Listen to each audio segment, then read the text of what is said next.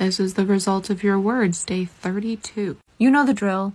Hate spreads faster than kindness, and what you post online could encourage someone to do something in real life. So let's get to today's story. The title of this article pretty much says it all. Harvard, MIT, Penn varsities refuse to condemn calls for violence on Jews. I watched a very small part of this hearing, and I agreed with the Republicans, and it hurt. After the president of UPenn spoke to Congress, students filed a lawsuit saying that the school condones Judenhass. A new study finds that just 4% of American universities condemn the attack on October 7th.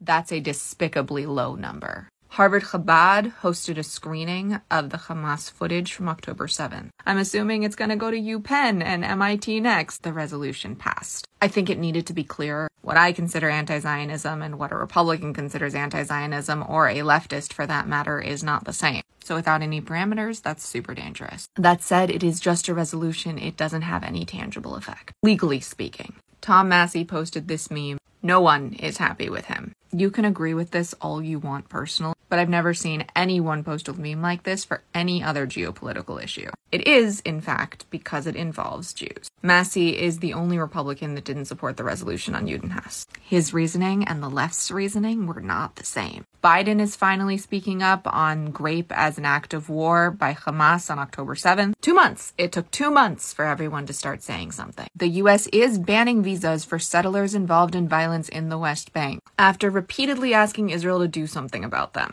Thank you, Biden administration. This is welcome and a bit overdue. But so is acknowledging the grapes that took place. So better late than never, I guess. A woman set fire to a stroller outside of a New Jersey preschool that's associated with the Jewish Community Center, but of course they've determined it's not a hate crime. Do you believe them? San Francisco Supervisor Dean Preston has introduced a resolution calling for a ceasefire and a release of hostages. He acknowledges October 7th and names Hamas, also condemning Islamophobia and Judenhass. A lot of the Jewish community doesn't think it's far enough. I am fine with it. A Queens man has been indicted on hate crime charges for an attack on Jewish tourists in Times Square in October. So it turns out Baltimore City Council is not going to condemn Hamas. They just didn't think the language of that resolution was supportive enough of the Muslim community. Apparently, it was one of those things that needed to be passed by unanimous consent, or they had to amend it in some way. Looks like it's going to be brought back up later after being amended. I hope it still includes condemning Hamas next time. At the Illinois Shoah Museum and Education Center, there's going to be a new program to combat hate. It will be led by Judenhass survivors, mostly of the Shoah, but also of the 1900s pogroms. You know how much I like people acknowledging that Judenhass didn't just start with the Shoah. I don't like agreeing with Doug Mastriano, and I'm sure there are bad things about this bill because there's no way I can actually agree with Doug Mastriano. But he introduced a bill in Pennsylvania that would end state funding for colleges and universities that support Judenhass. Well, one thing I have a problem with is it doesn't look like Islamophobia is mentioned at all. Karine Jean-Pierre responded beautifully when asked about the canceled Hanukkah celebrations across the country. Republicans are angry because she included Islamophobia in her response. Argentinian president-elect is giving the top legal role to someone with neo-Nazi ties, who resigned previously over those ties.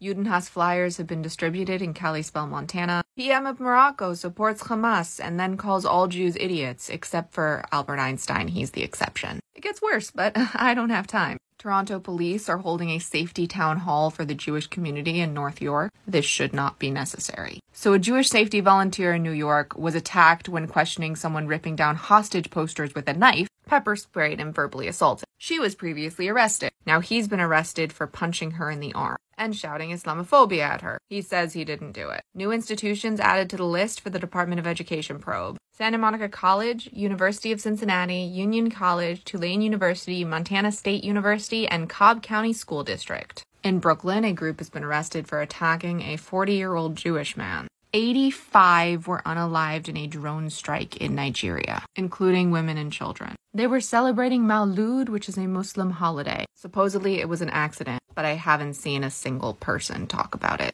Nigeria's president has ordered an investigation. The Islamic State is working to radicalize followers in Europe into attacking Jews. Student officers at King's College London were suspended for, quote, supporting Gaza. I haven't seen the letter, so I can't say if it's Judenhass or genuinely just supporting Gaza. I'm inclined to believe there was a reason that they were suspended, but this was the only article I could find about it. I'll let you know when I find out what happened. Australia pledges safety for Israelis after Israel issued a travel warning. Meanwhile, at Westfield Bondi Junction in Sydney, food was being thrown at 13-year-old Jewish schoolgirls. In London, as they were putting up the big Chanukiah, a man was screaming how they were responsible for unaliving Palestinians. And I'm not sure, but this might be the same Chanukiah, and it was already vandalized.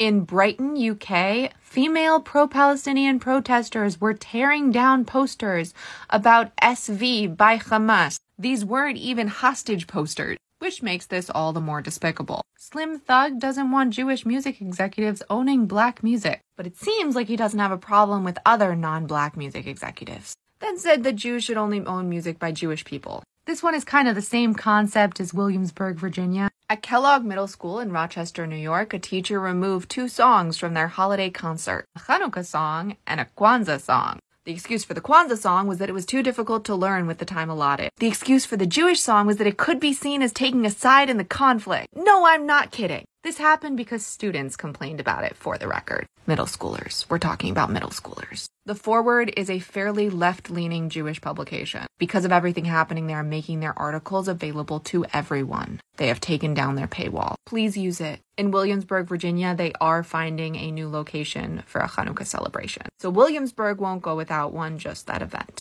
And that's all the stories I have for you today. Some of these I will be elaborating on in posts. And if there's one you want me to elaborate on, let me know. Sorry, this was a long one, but that's what you get with more than 30 stories. Refuah shlema to all of us in need of healing, and may the memories of those who have been lost and those who will be lost be a blessing and a revolution for peace, freedom, and safety for all. Shortcast Club